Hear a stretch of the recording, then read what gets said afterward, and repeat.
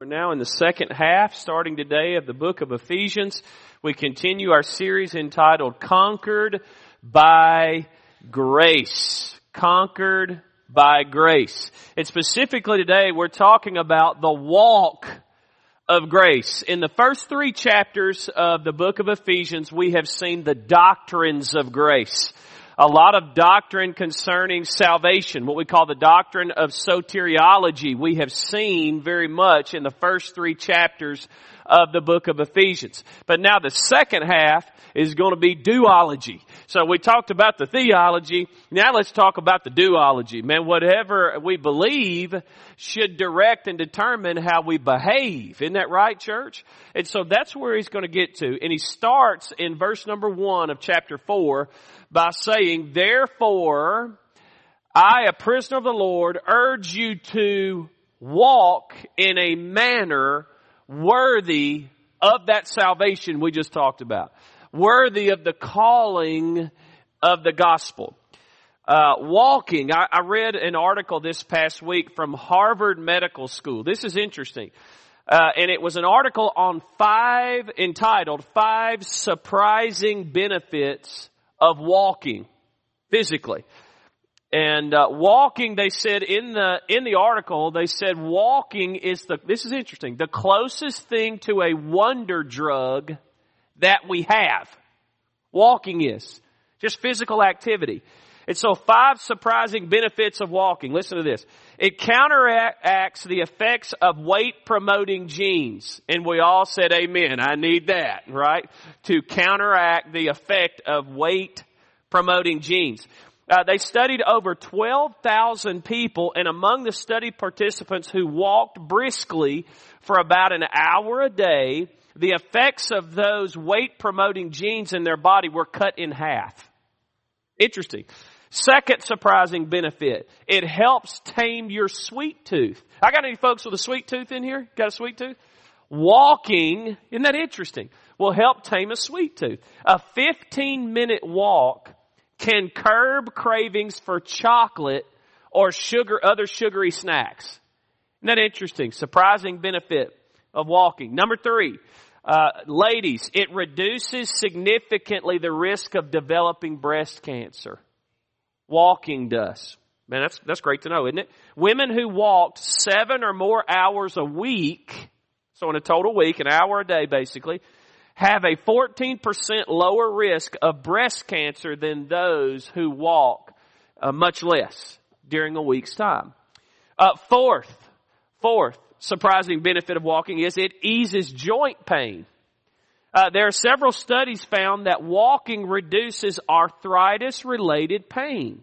Walking up to 5 to 6 miles a week can prevent arthritis from forming in your body in the first place. Isn't that interesting? So moving strengthens the muscles around all those joints, and it lubricates. Actually, when you walk, it lubricates your joints. So that's interesting. 5th surprising benefit they listed in the article is when you walk, it boosts your immune function. So when you're a little sick, if you get a cold or you get the flu, if you can get outside and walk, get some sunshine, even in the wintertime, get that brisk cold air in, it boosts your immune function. A study of over 1,000 men and women found that those who walked at least 20 minutes a day, at least 5 days a week, had 43% fewer sick days they missed working than those who exercised much less than that. So it's just interesting, right? But the Bible tells us that bodily discipline, right, is good. But ultimately, there is a walk that's even greater than that, isn't it? And that's walking with God. Now, how much more important is our spiritual walk with Jesus? Well, every day, walking with Jesus is what makes the eternal difference in our life, is what gives us strength and fills us with the Holy Spirit of God. As we read the Word of God, we pray, and then we walk, right? We apply to our life what it is that He has shown us. So walking with Jesus, the walk of grace. Let's read together now the rest of this passage, Ephesians chapter 4, verse 1.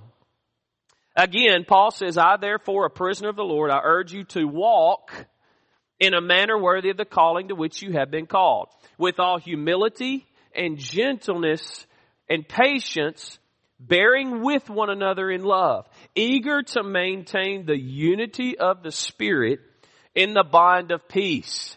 There is, look at how many times he says the word one here. There is one body, one Spirit, just as you were called to one hope that belongs to your call. One Lord, one faith, one baptism, one God and Father of all, who is over all, through all, and in all.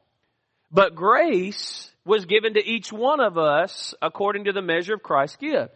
Therefore it says, when he ascended on high, he led a host of captives, and he gave gifts to men. How many of you know today you got a spiritual gift? Come on, children of God. You're in the gifted and talented class, right? As a child of God. You are. You may not have been in school growing up, but when you get saved, you're gifted. Now, God has gifted you specifically with a spiritual gift to use to strengthen the faith of others and to lead others to Christ.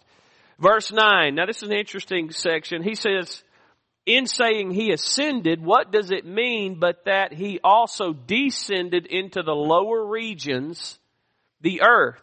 He who descended is the one who also ascended far above all the heavens, that he might fill all things. Just a quick aside here, and this is all I'm going to say about that mysterious section. When he talks about the ascension here, he's simply saying Jesus descended from heaven, came to earth, and ascended back to heaven. That's all that means in this passage. There are other places that talk about Jesus going and preaching to spirits in prison and going down to hell and all these things. That's not what he's talking about here. He's simply referring to the incarnation here and showing from Psalm 68 how, come on somebody, in the Old Testament, it talked about his resurrection and his ascension. That's the idea here. And so let's not get wrapped around the axle about mysterious stuff. He's just talking about the incarnation right there. Now, verse 11. And he gave the apostles, the prophets, the evangelists, the shepherds, and the teachers. Why did he do that? Well, to equip the saints for the work of ministry. By the way, how many of you know that ministry is work? It's a work. It's a good work. It's a good tired. It's a good labor, but it's work.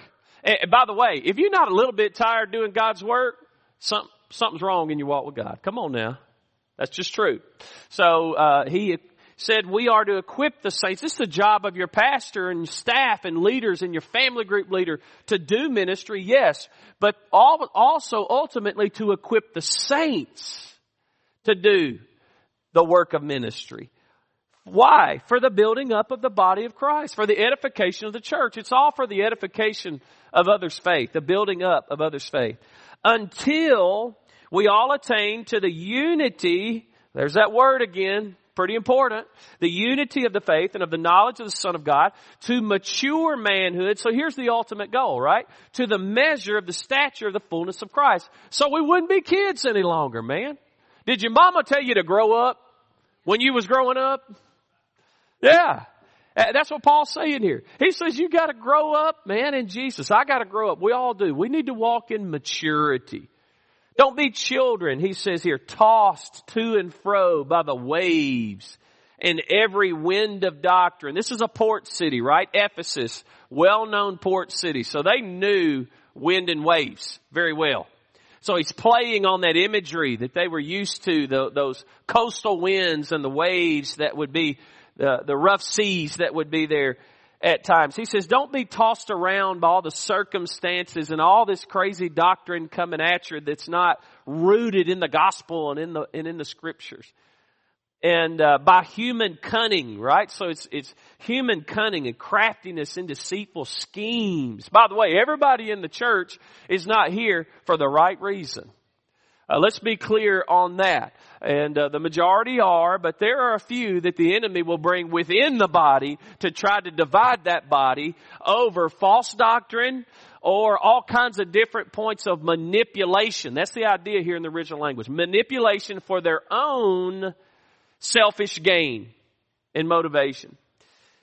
And so rather, verse 15, speaking the truth in love, not manipulation, right?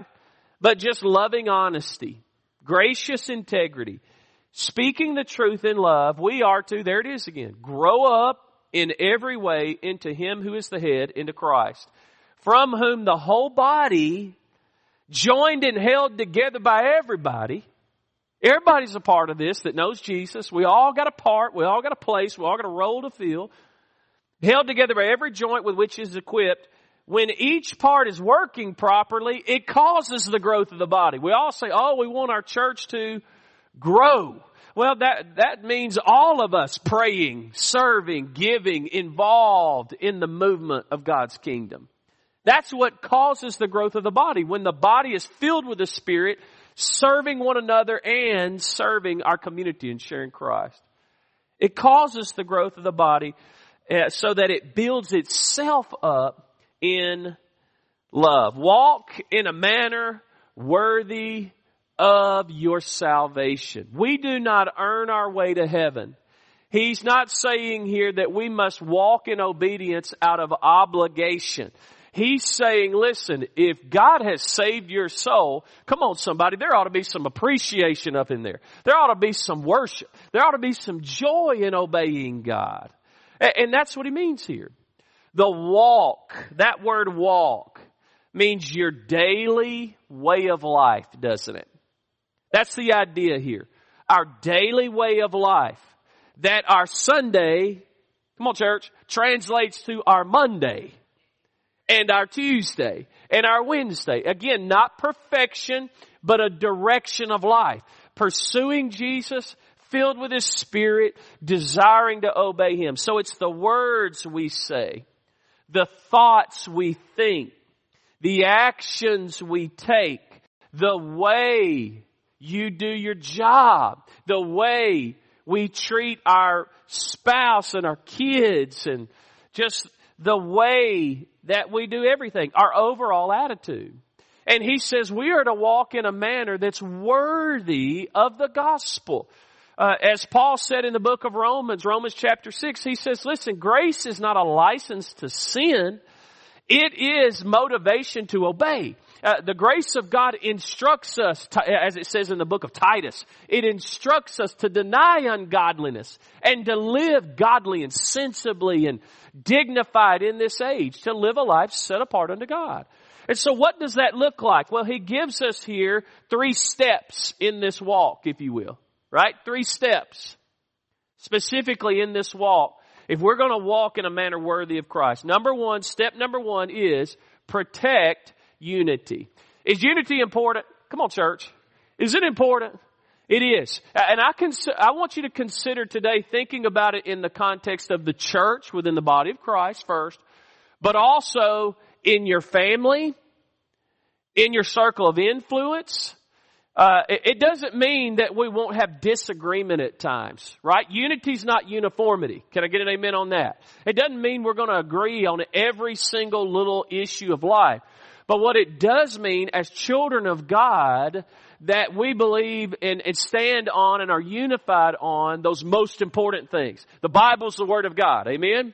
God is Father, Son, Holy Spirit, triune, all 3 co-equal, co-eternal. Mankind is sinful and broken. We need salvation. That's what's wrong with our world. Come on, somebody, isn't that right?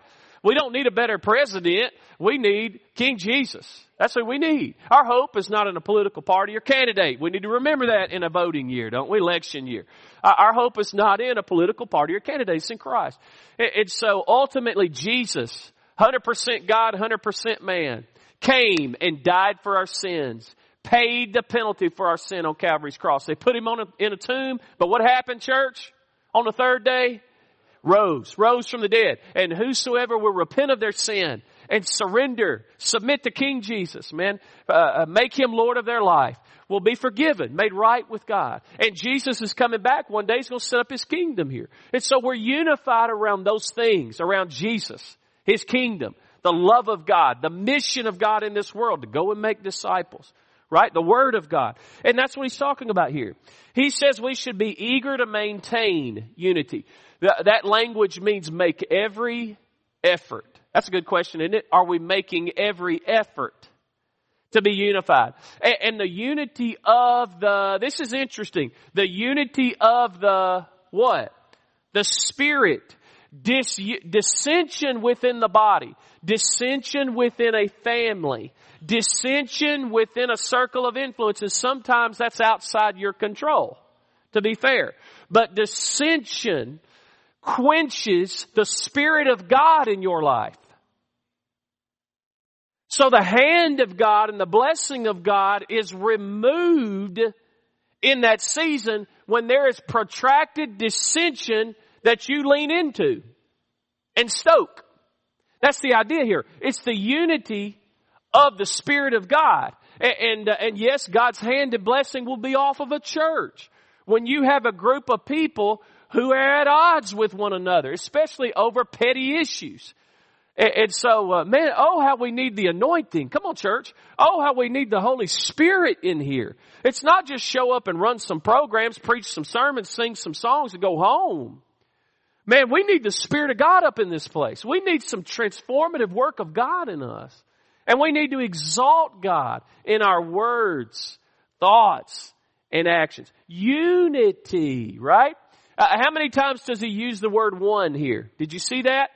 7 times in 2 verses. Remember, we've got Jewish believers, so folks who came from a Jewish background who've given their heart to Christ.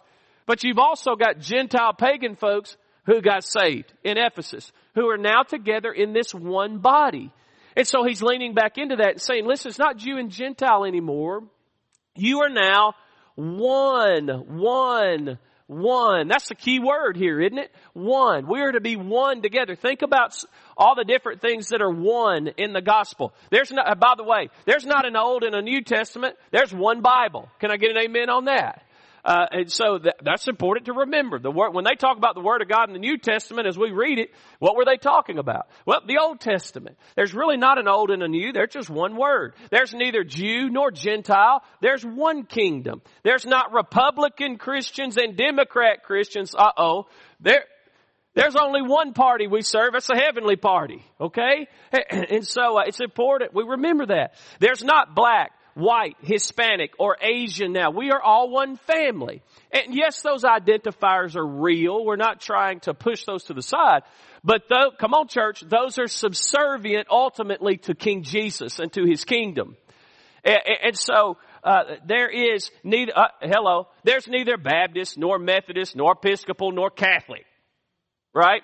Or any other denomination. Ultimately in heaven. There's only one church, universal church. Those who have repented of sin and placed faith in Jesus. Speaking of unity reminds me of the story of a father who had 3 sons who were being knotheads. There was a season there where, man, they were fighting and fussing all the time. And finally he thought, you know what, I'm going to teach them a lesson today. And he told those 3 boys, he said, I want you to go outside and pick 2 sizable sticks apiece. And they said, uh-oh, we're going to get some sticks out of the yard. Well, here they go, right? And they got those 2 sizable sticks. By the way, anybody ever have a grandmother or grandfather tell you, go get a stick? Y'all have that? Yeah, we need a little stick in today's day and time on some. Well, go get 2 sticks, sizable sticks. Well, they went and got those sticks and they brought them back. And he looked at each one of them and he said, listen, give me one of those sticks. And he took that stick, from the first son, he snapped that thing over his knee and threw it down. He said, you give me a stick, your stick. He gave him one stick, snapped it, threw it on the ground. Third son, same thing, snapped it, threw it on the ground. He said, now all 3 of you give me all of your sticks. And he took those 3 sticks and he bound them together and he went to try to break them and he couldn't. And he said, look, boys, we gain our strength from one another. There's strength in one another when we are bound in love together. All this fighting and fussing and carrying on is just going to lead to brokenness in your life. It's the unity, the love of this family that's going to keep each other together. And so too, listen, church, whenever it's all about me, that's a broken life.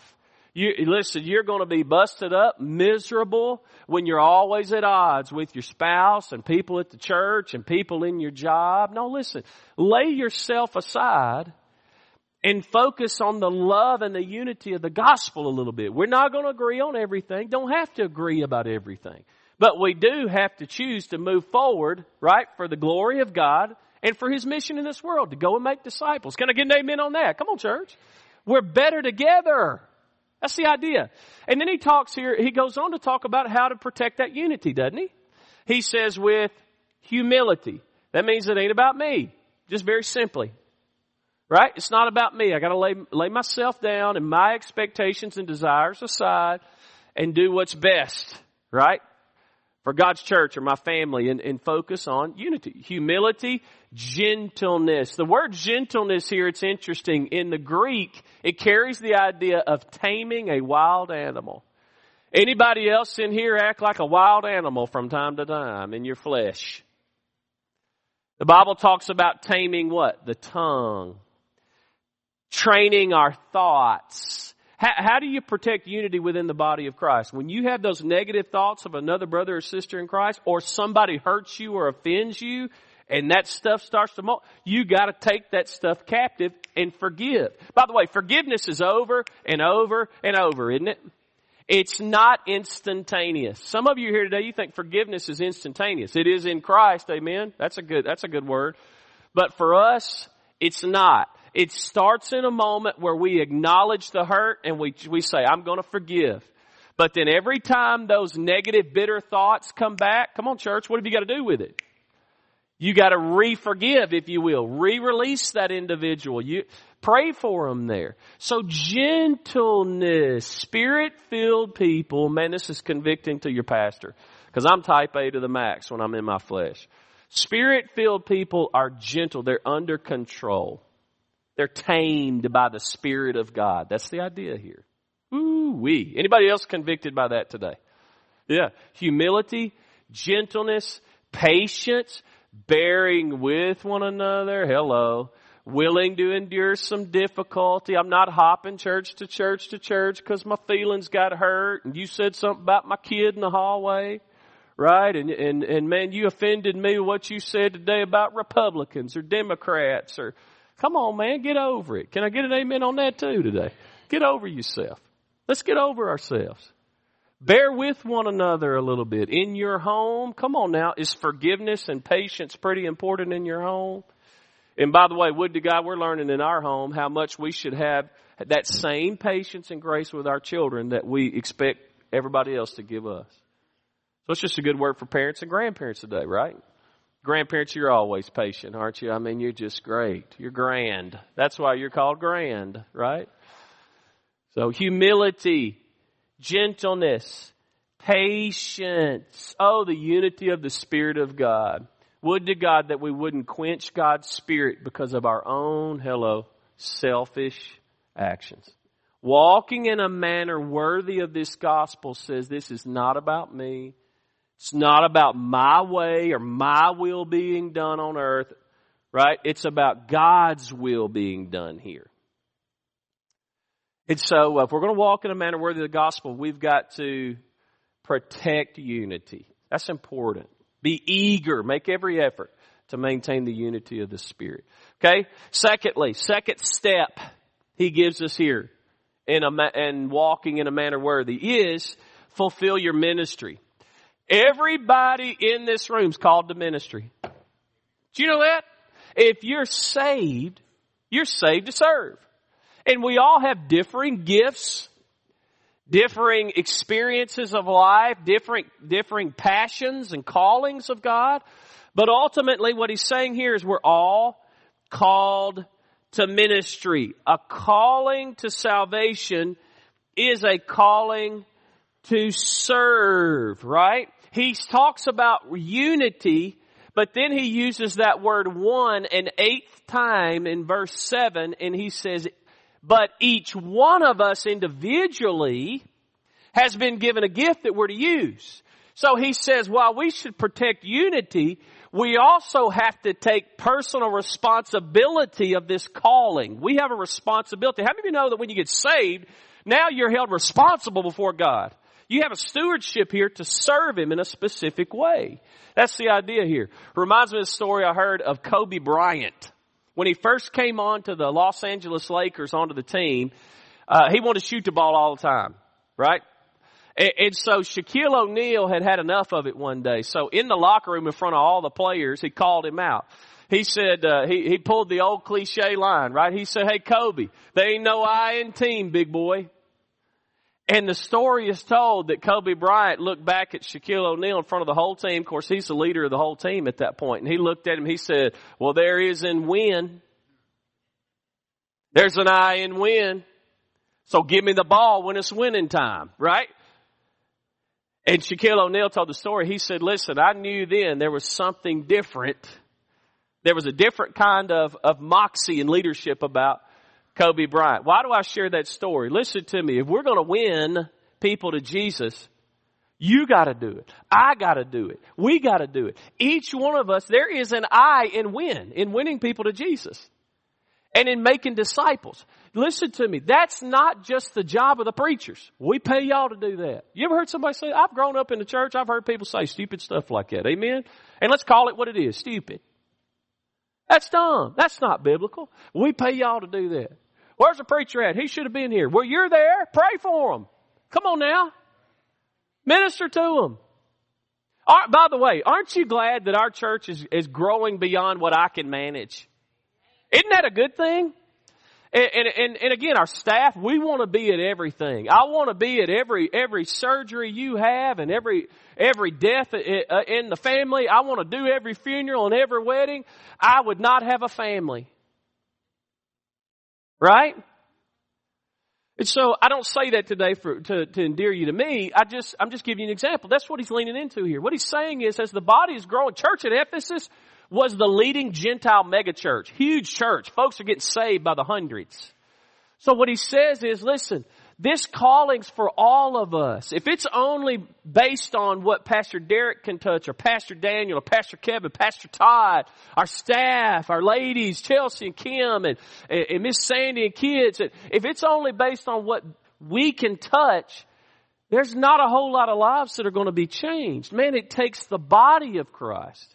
And it's not just about a crowd. Isn't that what he says here? It's about what? Maturity in Christ. Growing up in Christ. And so gifting. You have a gifting. Romans chapter 12 and 1 Corinthians chapter 12. We don't have time to lean into all that today. I encourage you to go read those two passages this week where it talks about spiritual gifts. Gifts of, word of faith and a word of knowledge, and gifts of teaching and administration and healing and tongues and miracles. And yes, I believe sign gifts are still in play today. And the Bible gives us boundaries around that, right? It's not just open, do whatever. No, the Bible gives us boundaries on those things. But the gifts of God, right? Spiritual gifts. And it's all for the building up of the body of Christ. And he talks here about who is in authority. He really gives us a structure for the church here. Okay? And it leans back into the historical early New Testament church, but then also speaks to function for today. So he says, what? He gave the apostles. By the way, every time that's used in the New Testament, it speaks to the original apostles, the original folks, early New Testament church. So I really believe the office of the apostle, that title, is not so much in play today. I don't make that an axe to grind. Another brother or sister that calls themselves an apostle. Okay, praise God, man. I'm not going to argue with somebody's experience.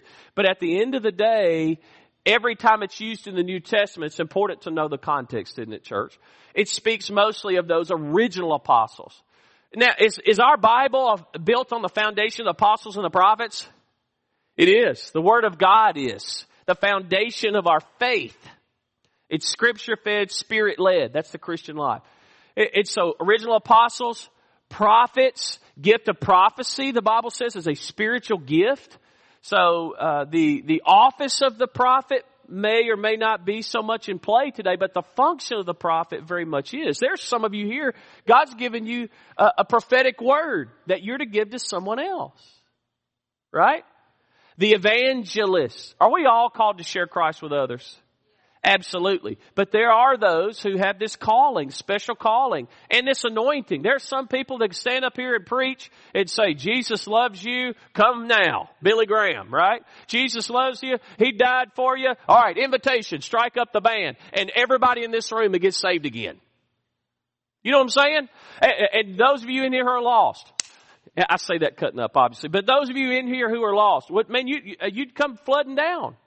There's just an anointing, right, on a Billy Graham and some of these individuals who are called evangelists, right?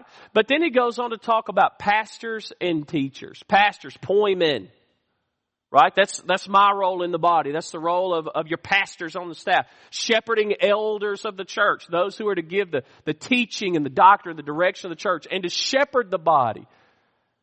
Right? To oversee the care and the tending of the flock. And then teachers, right? Family group leaders in the room. Youth leaders, kids leaders. Your teachers. How important are teachers?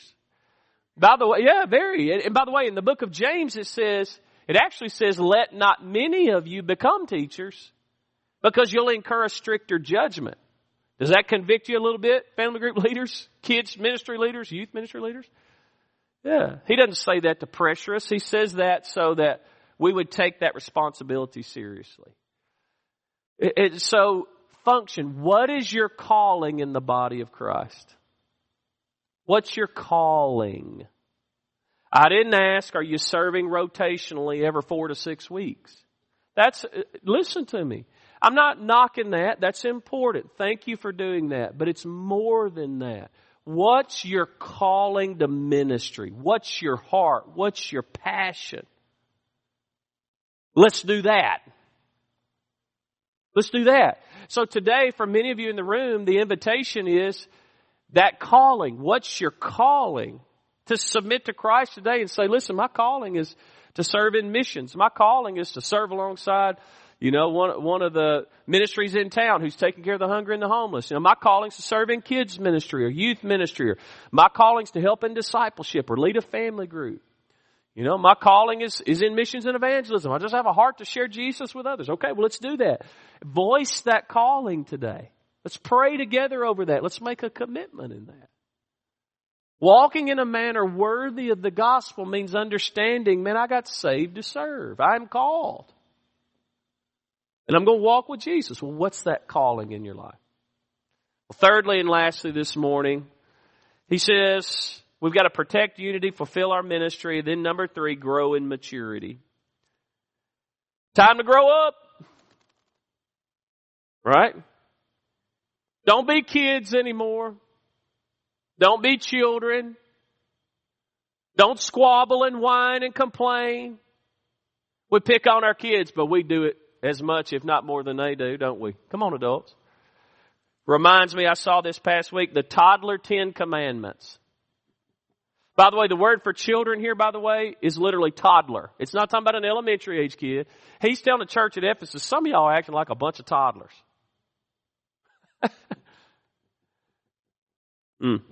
We all do at times, don't we? Let's all own that today. Toddler 10 commandments. Number 1, thou shalt not wake me up when I'm sleeping. Parents of toddlers in the room, see if this lands. Number 2, thou shalt not look at me. Right? Don't look at me. Don't stare at me. Number 3, thou shalt not stop me from taking other people's toys. They're mine. Don't tell me to stop doing that. Number 4, thou shalt feed me what I want. I've got teenage toddlers who still tell me that, right? Tell their mother that. I'm not eating that. Okay, well, that's all you got. Go eat some grass outside. I don't know what to tell you. That's what you got. Live with it. By the way, I didn't grow up getting a hot dog when my mother cooked a meal. Did y'all get that? These kids are, man, they got it made. Got it made. Bunch of whiners. Stop it. Thou shalt feed me what I want. Number 5, thou shalt turn on my TV show. Y'all got a toddler like that? or the iPad or the phone. Put it on what I want. Number 6, thou shalt not ask me to go potty. Every toddler.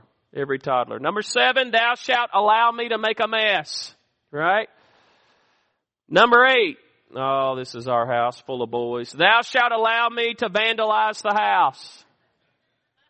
Draw on the walls, tear stuff up. Throw the little baseball bat into the wall, put holes in the walls, and that's the thing. Number 9, thou shalt not expect me to say thank you.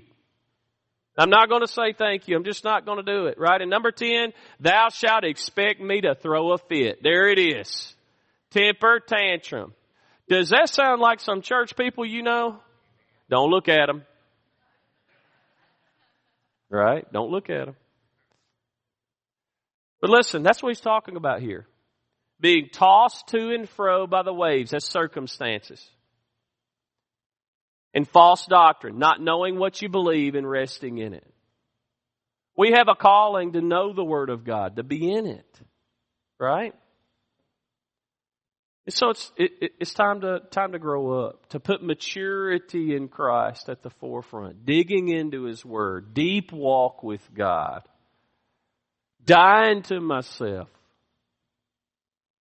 Laying down my own expectations and demands and desires and preferences. Well, the church ought to do this and that and this and that. Well, is that what God's called us to do?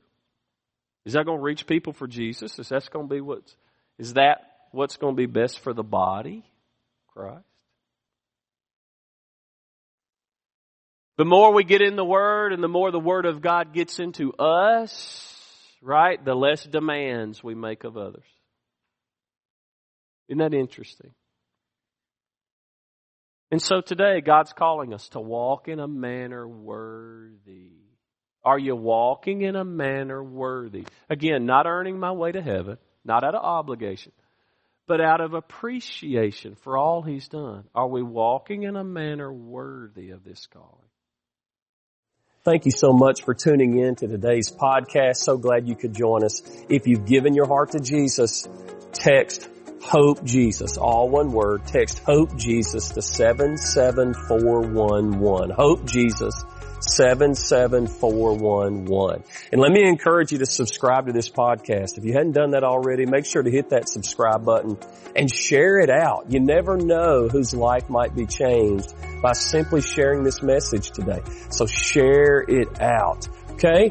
And so thank you again for listening in, and we invite you to listen in with us next week.